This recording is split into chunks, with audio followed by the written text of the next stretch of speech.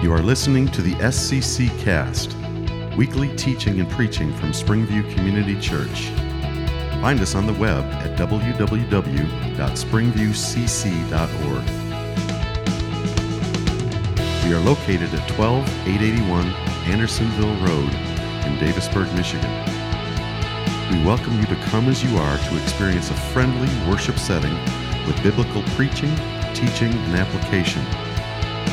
Now, here's our guest speaker. Good morning. It's a privilege to be with you today and to share the word with you. And while you're opening to Luke chapter 4, I want to inform you that life has its challenges and problems. I want to make sure I have the right audience today. Are any of you aware that life has challenges and problems? Yes. Passage that was read earlier gives us some bookends for a very important section in Luke's gospel. Luke, as you may know, is unique among the gospels because Luke's writing is not primarily designed chronologically. While he starts with the birth of Christ, he organizes, if you will, like a research paper, like an essay, and puts things together for particular purposes. He studied the material, he says in Acts 1, for both Luke and Acts, and he puts things together. And when he does that, I marvel at the unique messages he conveys. This particular section, we need to make sure we understand the bookends so that we can understand what he presents for us to see, for us to understand, and for what his readers needed to comprehend. In chapter 4, when he talks about Jesus in the synagogue and reading from Isaiah, the announcement is profound and it is vital because he explains his ministry. He says, the Spirit is upon me. He's anointed me to preach good news to the poor. He has sent me to proclaim freedom. He talks in what they understood to be physical terms when he said recovery of sight for the blind, to release the oppressed. And while he will demonstrate that on a physical level, his ultimate goal is beyond that. You with me? The other bookend, at the end of chapter 5, Jesus, in response to what he has just done, and the whole section, frankly, is that I didn't come for healthy people. Now, we know, because we're so insightful and mature, we know that nobody's totally healthy. And if you're healthy today, be grateful because tomorrow it could change. I speak from experience. And he says, I didn't come to call the righteous, those who deem themselves, we call it self-righteous, but I came to call sinners. And he's correlating for us here healthy and righteous, right? Sick and sinners. And what I want us to do this morning is to look and see several examples of sick and sinners, and he gives us several illustrations. Now, I need an hour. And I lobbied hard, but I don't have an hour. So I'm going to go fast But you gifted listeners are capable of absorbing the material quickly. But we're gonna speed through this, but this is so fascinating to me, and I think by the time we finish, you will agree. The focus is on these multiple examples, real people with real needs. Now, if you're not real people and you don't have real needs, tune it out.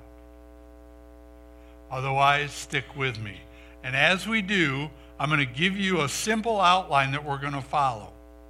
Didn't have time to put it together for you in a nice outline, but hopefully you'll have some space or some paper to write on. And we're going to look at 4 things in each of the multiple examples of Jesus interacting with real people. The first one we're going to look at is the person. Who is the person Jesus is interacting with and ministering to? Okay? Secondly will be, what is their problem or their need? Okay? Third is Jesus' solution. And then fourthly will be, what is the response? Got it? Who is the person? What's their need or their problem? How does Jesus minister to them? And what's the response? All right? Hang on, we're going to go. Ready, set. Chapter 4, the first person. Right after this announcement comes in verse 31. And by the way, after Jesus' announcement, look at verse 28, chapter 4, verse 28. All the people in the synagogue were thrilled to hear that Jesus had come to proclaim good news to those in need. No, they're not thrilled. They're furious. Are they healthy or are they sick? Verse 31, he went down to Capernaum. He began to teach, and they were amazed at his teaching because his message had authority. In the synagogue, there was a man possessed by what? Person is an unnamed man. An unnamed man. Ordinary guy, doesn't appear to be important. We're not given his name. What is his problem? What is his need? Well, he is possessed by an evil spirit. And he cries out at the top of his voice. Now, what's the problem with being possessed with an evil spirit? On a scale of 1 to 10, how serious might that be in life? Why would that be a serious issue? Because he's not in control of his own life. He's dominated and controlled by an evil, wicked spirit. You got to give that at least a 6 on a scale of 1 to 10, right? How many of us would have some empathy and some care and concern for somebody like this? What their daily experience is like. And he cries out to Jesus, says, "What do you want with us, Jesus of Nazareth? Have you come to destroy us?" He's in the process of living a destructive life already, is he not? I know who you are. Evil spirit confesses he knows who Jesus is, but many of the righteous people right? What an ironic thing. What's Jesus' solution? How does he minister to him? Verse 35, "Be quiet," Jesus said sternly, "come out of him." Then the demon threw the man down before them all and came out, notice, without injuring him. Jesus demonstrates his authority over evil. and gives the man what? Freedom. He said that's why he came, to bring freedom to the oppressed. Is this guy oppressed? Now he has freedom. Well, how would you respond? If you were there and you saw this happen, or you related or a friend previously of this man, how would you respond? What would your response be? You shouldn't do that, G. No. You would rejoice. You would be thrilled that this man has been set free. Verse 36, all the people were amazed, and they said, what is this? With authority and power, he gives orders to eat. He gives freedom. And they were amazed. They were amazed. Second person, verse 38. Jesus left the synagogue and went to the home of Simon. And Simon's mother-in-law, that's the person. What do we know about her? She has at least one daughter. She's a mom. Don't know if she still has a husband. We don't get her name. Doesn't appear to be anything mentioned that's significant about her. Ordinary, everyday, but this is a female woman. First one was male, this one's female. Aren't you glad Jesus ministered to both? That culture, women weren't exactly always highly esteemed. Here's a woman, unnamed, related to Simon. Not given much as to who Simon is. What's her need? Notice verse 38. She is suffering. Gee, I wonder what that connotes. Suffering. Maybe things aren't real pleasant for her, right? No, because she has a fever.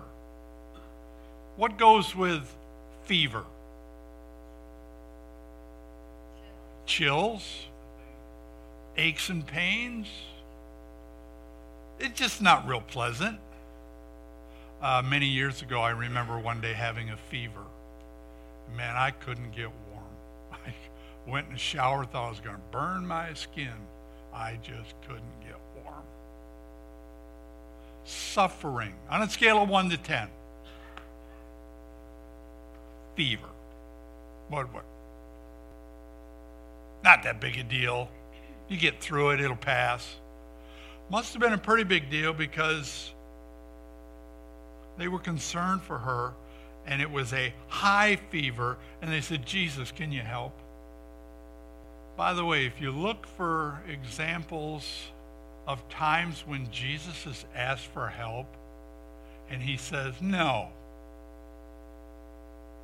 I can't think of too many examples of that in the New Testament. You? I know there are times when they said, well, we think you ought to do this. And he said, no, it's not time for that. But when somebody comes and says, can you help? By the way, if I had been smarter and more mature as a child and even as an adult, I would have found that it's a lot better, instead of trying to tell people what to do, if you would ask them for help. The response is, it's amazing. I probably shouldn't tell you this, so I won't. I will. I learned early on in my ministry, I'd go to people and say, man, could you help me? Can you help me? Can you help? They asked Jesus, so what does Jesus do? He bent over her, rebuked the fever, and it left her, and she got up at once, and she was free. She was free because she did what? She began to serve. Isn't that great? Isn't that great? Jesus set her free. Suffering's over, and now she can function, and she can serve. And what's the response? Well, what would you expect?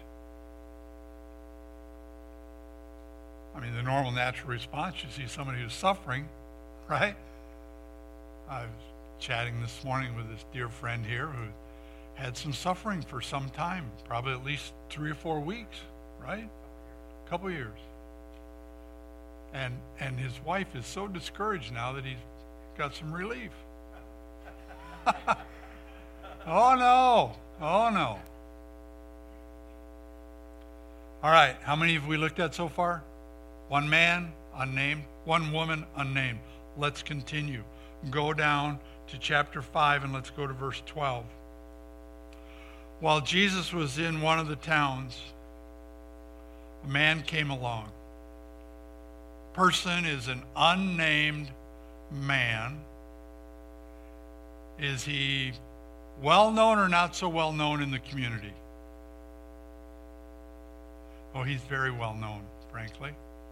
He's very well known because he has a particular need, and I want you to understand that his problem is also his identity. They don't call him Bill. He's known as a man who has leprosy. His situation in life defines his identity.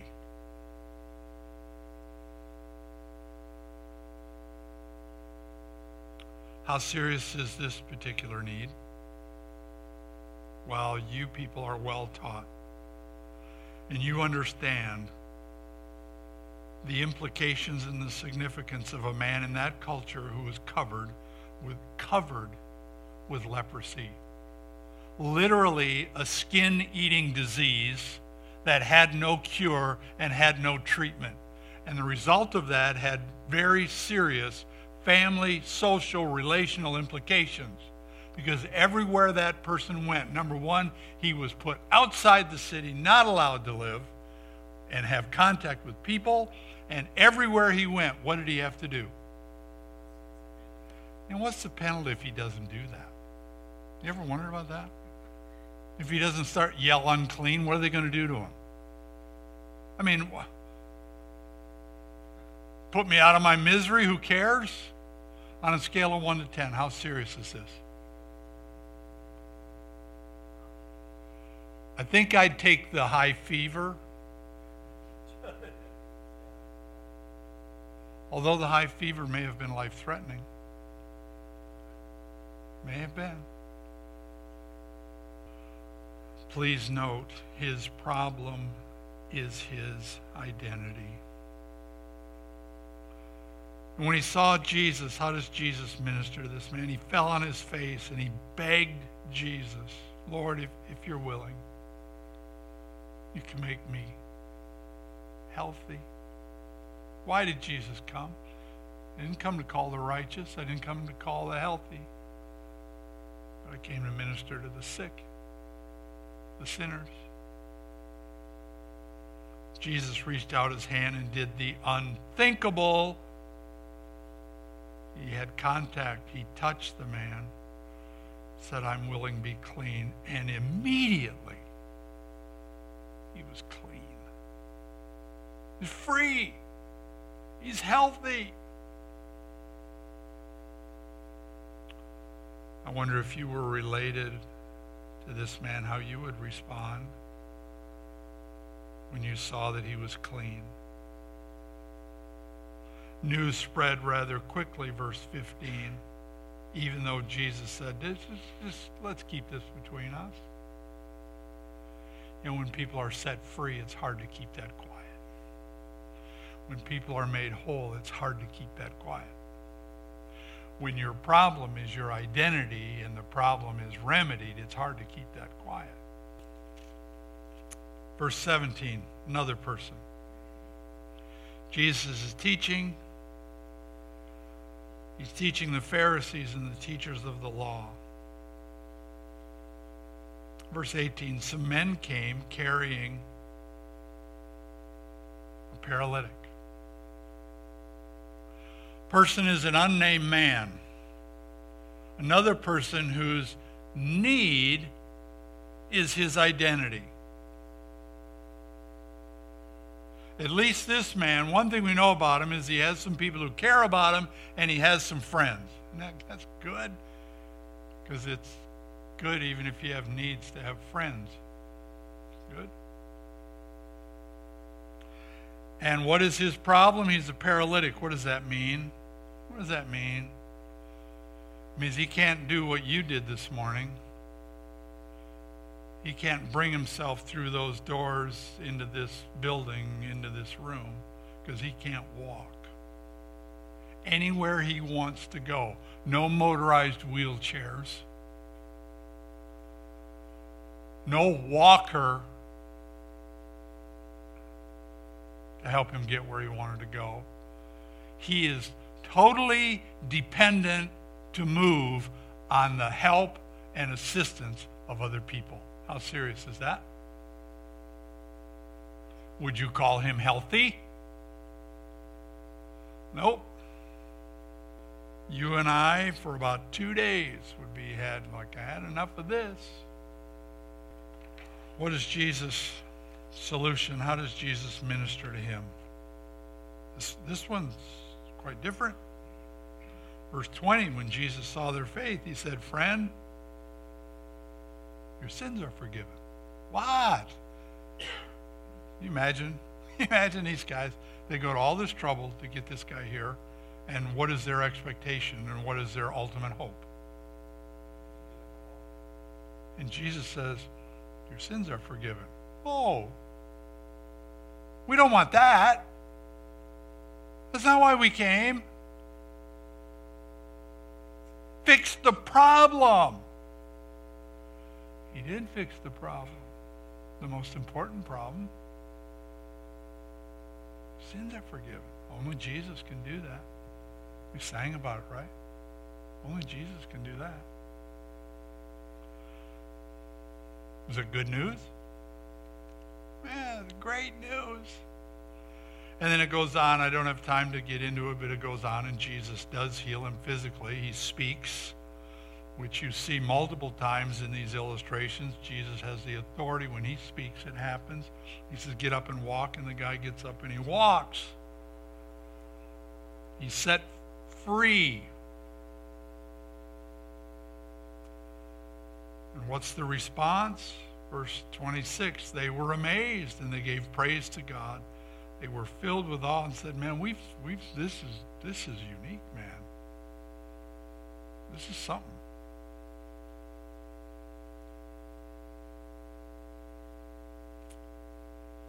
Verse 27. After this, Jesus went out.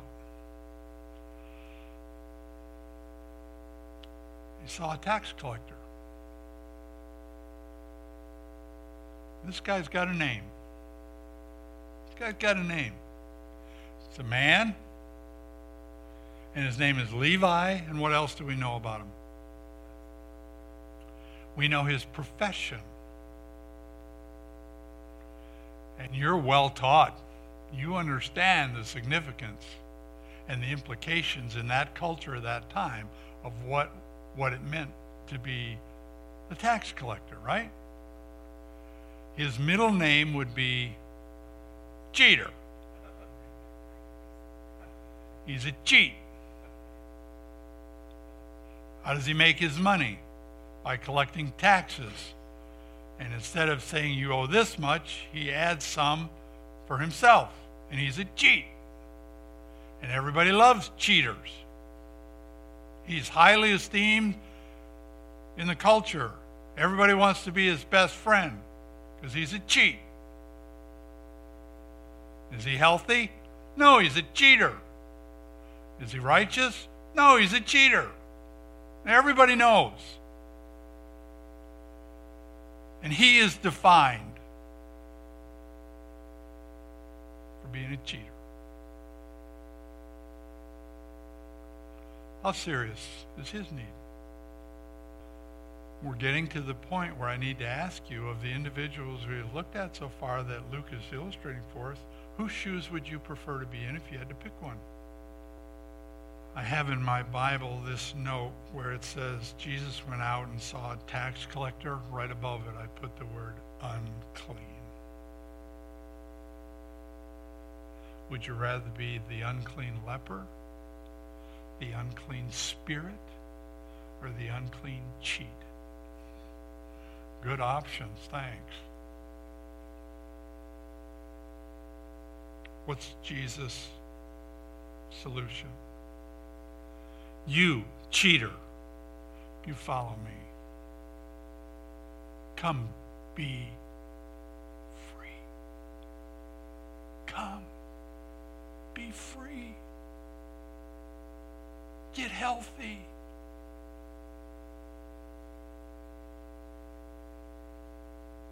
In his response, verse 28,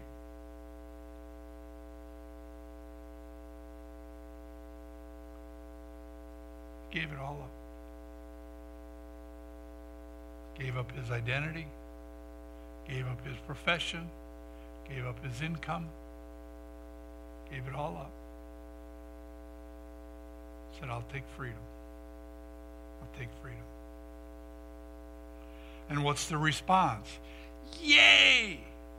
We're so glad. This is great. Jesus, he frees the cheat.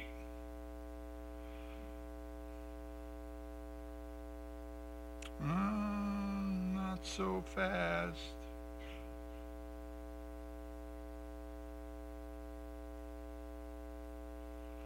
The Pharisees, the righteous ones, right? They said to the disciples, man, what's he doing? What's he doing? And here's the bookend we talked about. Jesus said, I'm doing exactly what I said I came to do, man. Exactly why I was sent. Now, if you noticed, we skipped somebody. And we got to go back. Chapter 5, verse 1. One more person that we need to consider. And his name is Peter. Simon Peter. And what do we know about Simon Peter? He's a fisherman. That's what he's been doing his whole life. That's his profession. It's how he gets his income. Probably brought up in a family where his father was a fisherman. He was trained, brought up catching fish. And we know he has friends, and we know he has partners. And we know that he's by the lake, and he's listening to Jesus teach. And Jesus comes along, verse 2, and he sat at the water's edge. And the fishermen were washing their nets. Why are they washing their nets?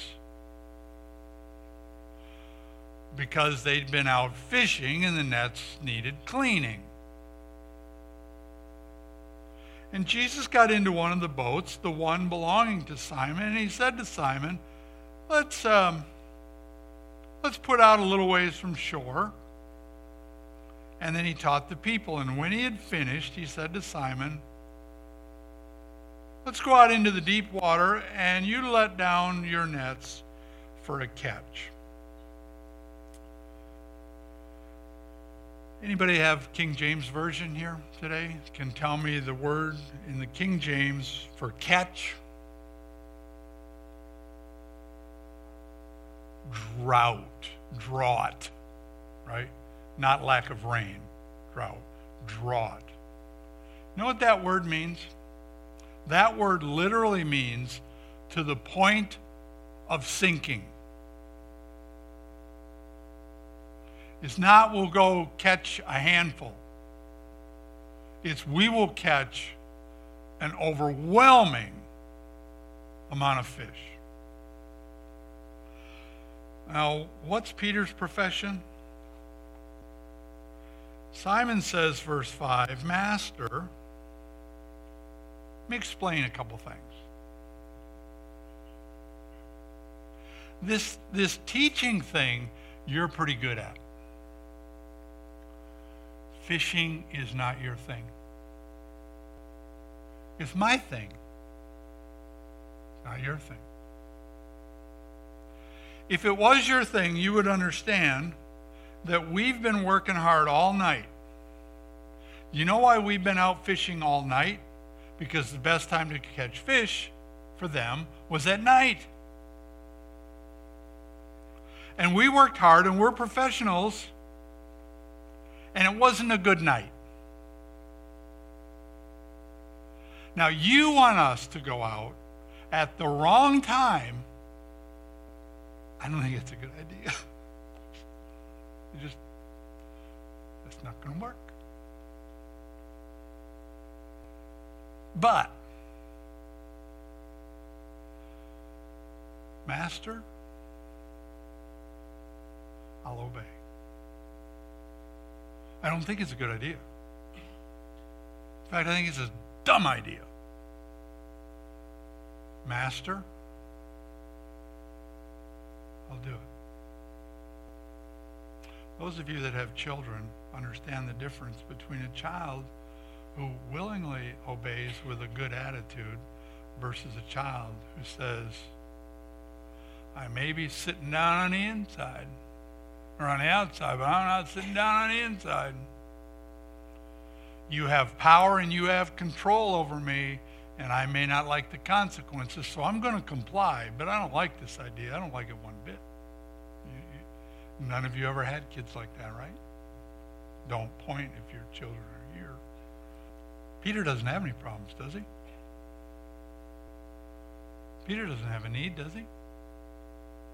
Why would Luke put him in here? Right in the middle. Why would he put him in here? I suspect you know the story. Verse 6. When they had done so, they caught not just a few, not just pretty good. They caught such a large number of fish that their nets began to break. You have any idea how often this kind of thing happened? Never. Their nets began to break. They called their partners over in the other boat and said, hey, man, we need some help. And they filled both boats so full, they began to sink. Now, that's a terrible dilemma for a fisherman. Do you understand what that... I got a choice here. I either got to throw fish out of the boat or I'm going to drown. That's a horrible dilemma. They want to catch the fish, to sell the fish, to have income, and it's like, whoa, this is rich. We're going to make big money here. But if they don't do something, the boat's going down. They don't have cranes to get a boat back up. Right? Their boat goes down, they're out of business. Why would Jesus do this? Why would Jesus do this? Now, if I was Peter, forgive me. If I was Peter, let me tell you what would immediately run through my mind. Jesus, we need to be partners. This is so good. We got to partner up. Doesn't even have to be 50-50. But this would be awesome. We could go out at the wrong time, fill the boat, like, quickly. So it couldn't be any better than this. You talk about margin and profit and overhead issues. This is awesome. Let's be partners, okay? Jesus didn't come to be partners. Jesus comes to be Lord.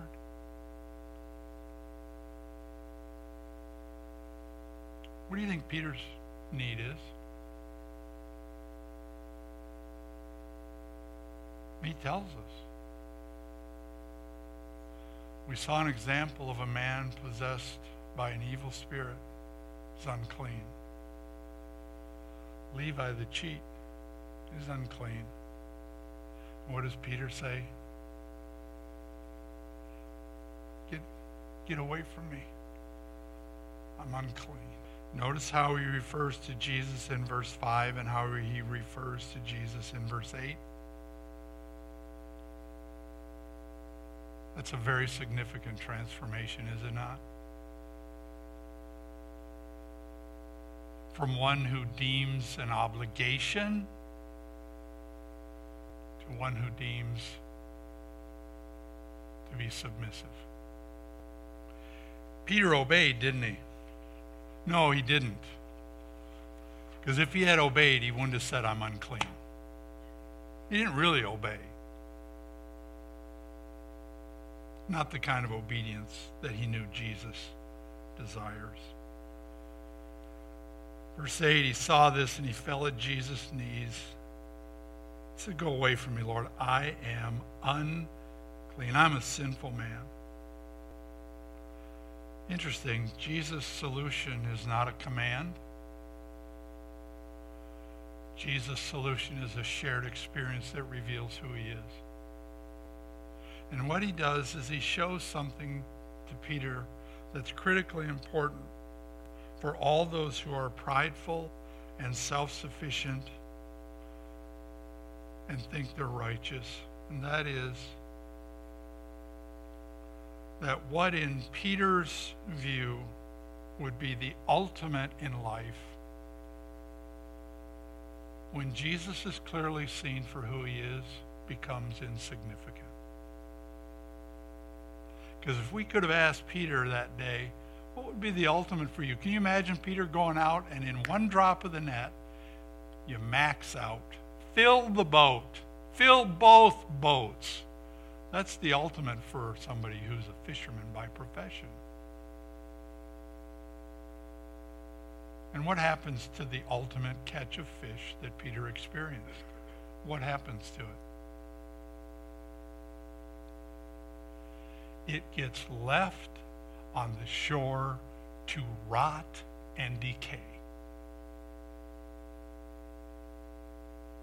And though Jesus doesn't give any command, their response is to leave it all and follow him because they've been set free.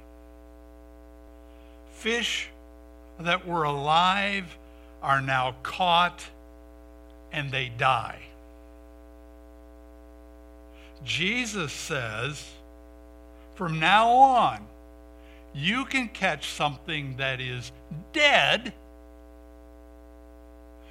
and they can become alive. Which is more significant?